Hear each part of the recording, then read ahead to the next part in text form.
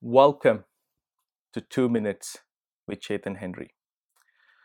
Today, I want to talk to you about how to break the claim of the enemy upon your lives. The Bible says when the Lord Jesus looked at the Pharisees and the scribes, he told them, "How foolish you are when you think it is the gift that sanctifies the altar." And he said, "It is the other way around. It is the altar that sanctifies the gift or the sacrifice." There lies a divine principle, child of God. The principle is that whatever is submitted to God, whatever is laid down at the feet of Jesus, the Lord can sanctify it.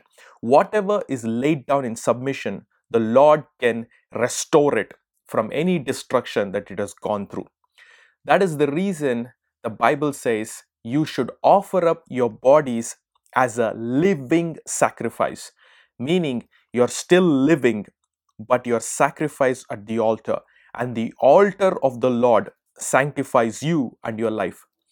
I don't know whom I'm talking to this morning, but I want to tell you that if there's any area in your life where the enemy has power over you, the first thing you can do is you submit that area at the feet of Jesus. You submit that at the altar of the Lord.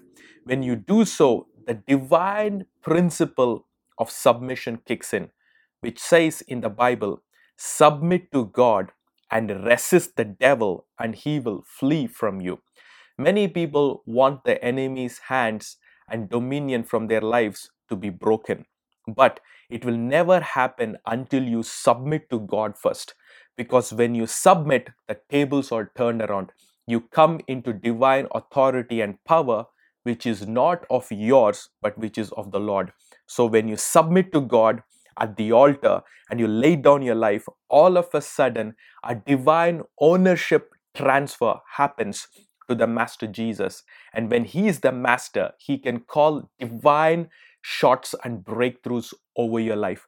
That way, then when you rise up and say, "Devil, flee from me," the enemy has to let go of you because he sees there is a new rightful owner who has paid the price on the cross of Calvary through his own blood.